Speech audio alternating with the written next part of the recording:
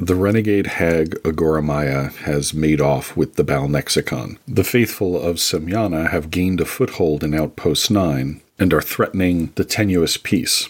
Their forces could be coming across the hills at any moment to destroy the Raveness garrison, and this places at least one PC in dire danger, the Sorcerer Voss, who had escaped from the cult in the past. Things are deteriorating rapidly in their home setting, and so the players need to make a move fast. Their prescribed path to pursue their goal takes them through the wetlands, which is where the Hag Coven is located. Mir, the druid, is knowledgeable of the area and is capable of steering them in the correct direction and keeping them as safe as is possible. However, he has a blind spot where the hags are concerned, and as the party makes to go through this most dangerous of areas thinking that they have impunity, the truth is they're not as safe as they think they are, because the hags have a goal and a purpose, but they are what they are. They're evil, devil, and demon-worshipping things that are always trying to jockey for position and power, and if they can get the players, or I should say the characters, to make a mistake, they wouldn't hesitate to feast on their bones. This is Anatomy of a Campaign.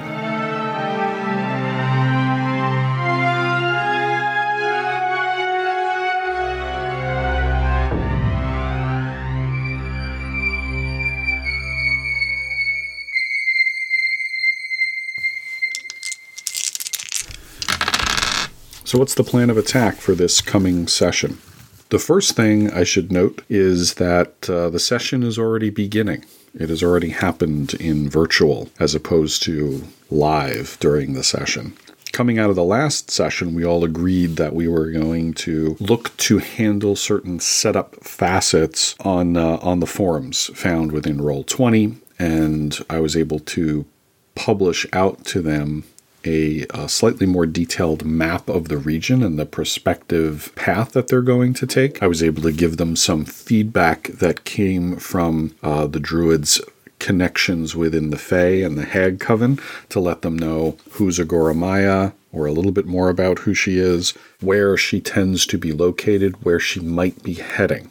And if they come through the wetlands, through the hag-controlled area, that the hags, while they won't directly go against Agoramaya, they would give the party a potent weapon in their fight against her. As a result, the players have come back with other questions, have set up intentions, things that they're doing in the outpost to gain further information, and some of them came up with some interesting pathways for that. Mir the Druid has decided to salvage a ship from the bottom of the harbor. I'm not talking about a large ship, but something that a 15-footer schooner, as he had described it, and so he had one of the hags, actually a sea hag, actually come and help him do that. And I had this sea hag damage him as a result, sort of saying, don't demand my help without offering me something of true value as a reminder, and it allowed the Bruce and I to get on the same page in terms of what these hags actually represent.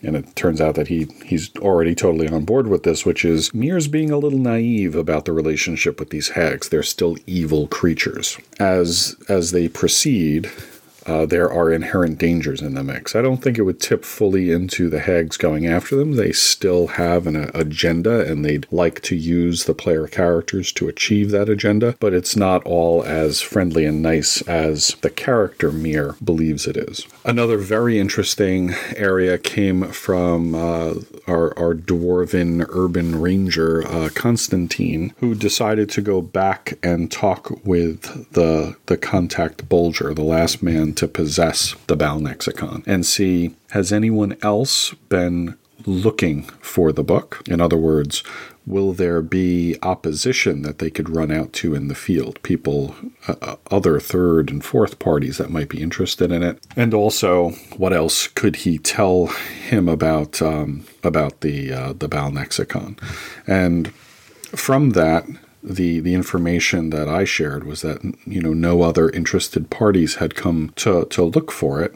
However, I had the man describe the book as being alive, that the book spoke to him and attempted to get him to perform rituals out of the book, which he has no skill and therefore failed at. But hopefully that gives, as if the name Balnexicon, I mean, it sounds kind of evil, as if that wasn't enough to sort of clarify for Constantine that there are inherent dangers in finding this book. It's also worth noting that Constantine the dwarf finally decided to open the iron casket. Multiple sessions in, weeks and months of play, and finally, the MacGuffin from the very first session is opened to discover what's inside. I've shared, of course, with all of you what's inside. It's a necklace made out of bone, and when Constantine opens it up and sees this strange object, which looks nothing like he'd expect.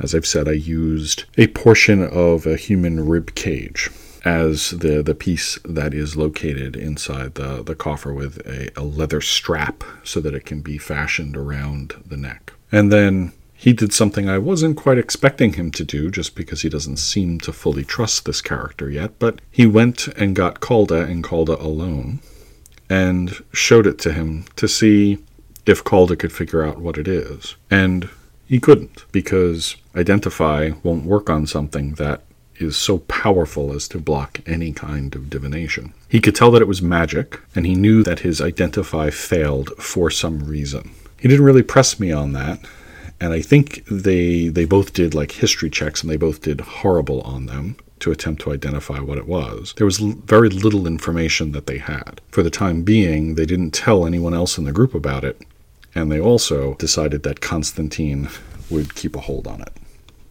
What I also did was I gave everybody what I called rumors, which is, in a real old school thing. Back in the day, the modules published by TSR would have charts of rumors, some false, some true, some a little bit of false and true, that if the players went and talked to people in the town that would often start off these adventures, they could learn, different things. And, what was interesting about that is some of them were very misleading. In this case, I actually haven't given them misleading clues. They've said things like, Calda is researching certain key points within the storyline. What can I find out about Agoramaya? They're called the Gromengast wetlands, which is where the hags are. What can I find out about those wetlands? The town where they believe that Agoramaya is heading is called Borlane. And I was able to share some information about, the regions they'll be going through. And I don't want to go into exceeding detail here because there's a lot of detail. When you do something that is a little more sandboxy, and as I went into in our last audio journal, I'm ratcheting that back a little bit. However, I'm a DM man, so I've got my setting details, and there's a lot of ideas there, and the maps are fairly detailed. But there's this region called the Rootlands that they're going to be dealing with, which is this very fertile farming country that is defended by these very rigidly caste-structured horse warriors. What I provided for the players was a knowledge because of the druids' experience in these wetlands, as well as, rumors that they'd heard that there are going to be things like will-o'-the-wisps, that there are were-rats, there are predators that are located within the wetlands, and there are safer passages through that Mir knows, but safe is a relative term. So all that being said, the next session is about finalizing the preparations that they're making to leave Outpost 9, and then we will get to the party leaving the town, being out in the wilderness, moving through hexes, random encounter potential as they move from the coastal lands eventually into the wetlands and trying to navigate through the Gromengast swamps. That's what we're looking at for the next session. And so the point is, how do you prepare for that? Or I should say, how do I prepare for that? And that's the essence of what I want to talk about in this particular audio journal. There are going to be, I think, 2 or 3 general parts to this. The first part I've already set up for the players, and it's my attempt to sort of take the reins back and put things a little bit more in my court to make sure things are rolling forward.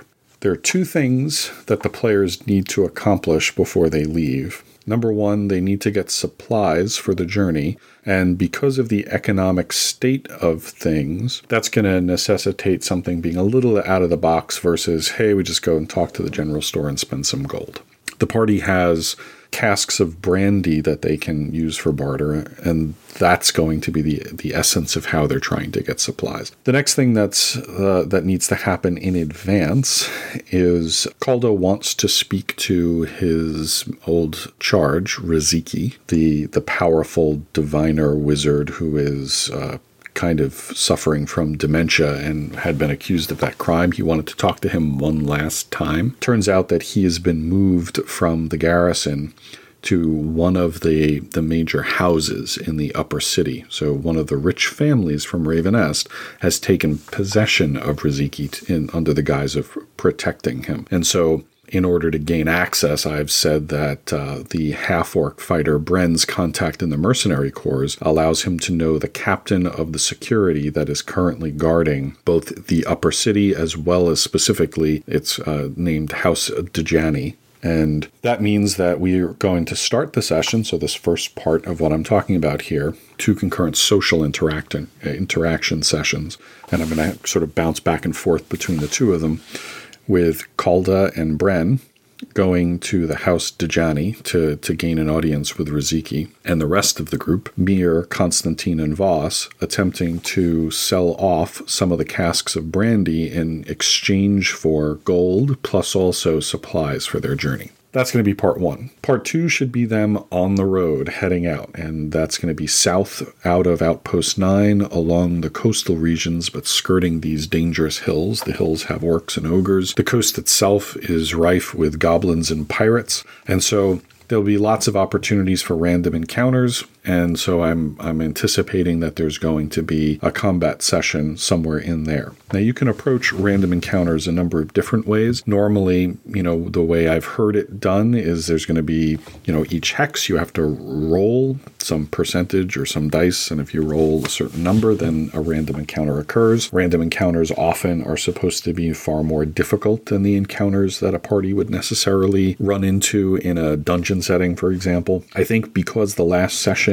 had no combat at all or very much dice rolling, I'm going to pretty much guarantee that there are going to be 2 quote-unquote random encounters. One as they're going down the coastline and one when they actually get into the swamp itself.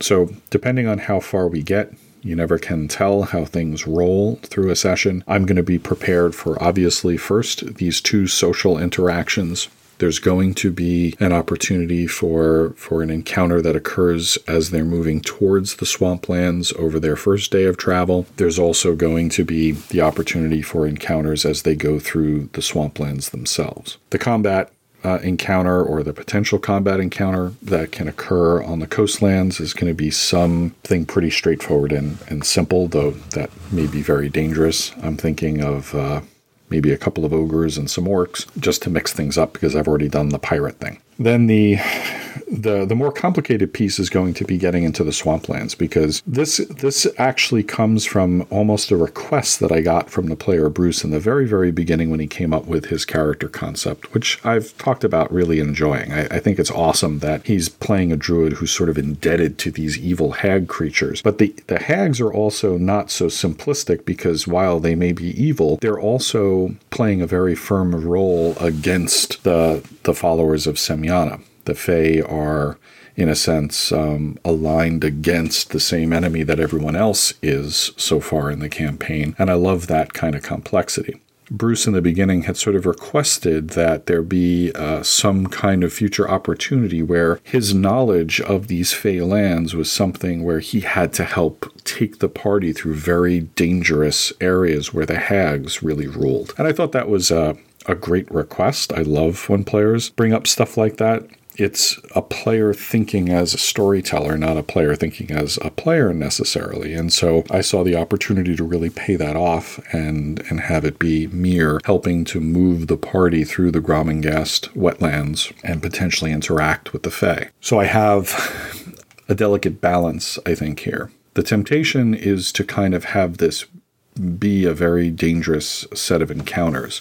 There's a lot of great opportunities in a swamp setting to give characters stuff that's dangerous. And honestly, compared to, say, like a couple of ogres coming out of the hills, while ogres may be powerful and dangerous to deal with at the level the party is at, that's nowhere near as interesting as the type of encounters that you can really put together in a swamp setting. So what I don't want to do is have these dangerous encounters, because then that nerfs the benefit of Mir being an insider in those areas. I want to really pay off this concept that he knows these areas and he can help safely or more safely navigate them through the swamps. Right? So I need to find a way to really telegraph that the party is getting a substantial benefit from Mir's backstory in this case. And I also think there's two potential areas here. There's the combat encounters that can happen as a result of different things being in the swamp, nasty creatures and whatnot. Like could be some, dire crocodiles hiding under the water, for example. And then there's the social encounters with the Fae.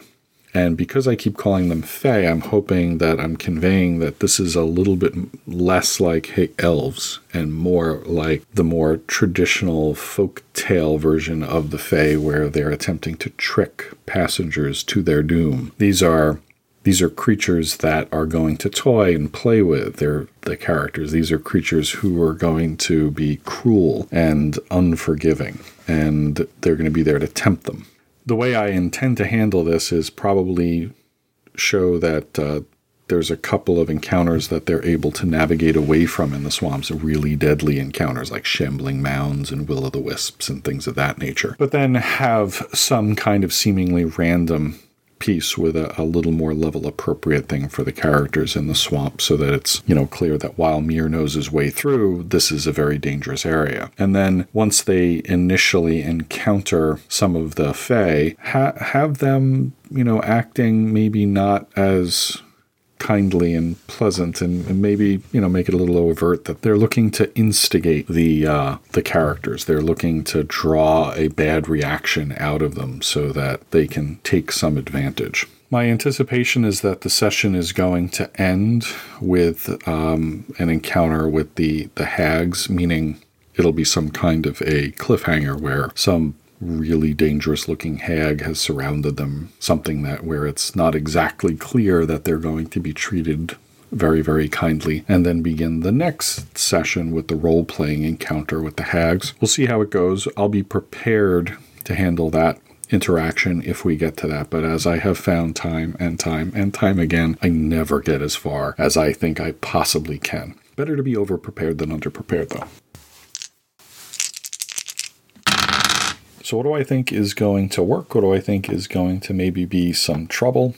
I think there's a couple of good things that are going to work in this session. I think the way I have set up the two opening social interactions, meaning the casting of the characters in them, is going to help with this problem I've been having of characters going off and dealing with purely personal things on their own. Most notably, having called a Need Bren, the half-orc fighter, in order to gain access to Riziki. It now inserts a different character into the Riziki subplot within the story. I think it's going to be an interesting interaction, selling the brandy casks with those three characters. I think Constantine and Voss's interactions have always been kind of fun. Mir in the mix will hopefully be a good mitigating force to keep things very, very nice and moving forward. And I also think the encounters in the swamp, dealing with that little subculture, there's a number of facets that are in there. There's just the inherent dangerous nature of a swamp, the ickiness of having to go through it, trying to bring that to life, as well as the Fae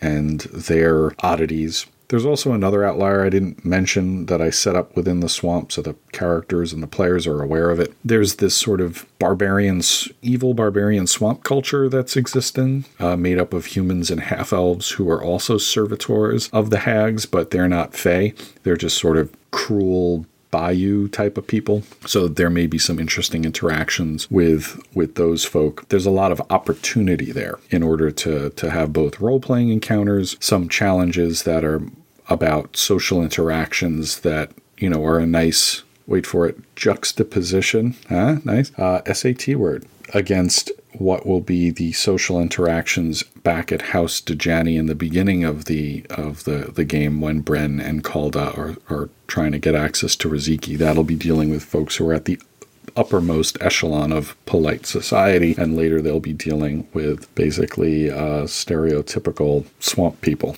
I actually think there's little opportunity for things to be very wrong and off in this particular session. It's looking like everyone is in agreement on the direction they're going to be going, meaning they're heading south, they're going into the wetlands, they're going to try to get this boon from the hags so that ultimately when they go against Agora Maya, they'll be better prepared. I think everyone's very interested in seeing what happens in those regions. I think potentially I've got to find ways to punch up if I'm going to do that initial encounter down the coast where they're fighting, say, a couple of ogres or something like that. I've got to find a way to either give it an interesting setting or a little bit of a spin so it's a little bit better than just a straight up fight with a couple of powerful monsters. I guess I don't have to do that to a degree. Sometimes it's nice to give characters an easy fight. And to that end, I may actually scrap the idea of making it ogres and make it more about a bunch of goblins and make it a little bit more of a comedic encounter.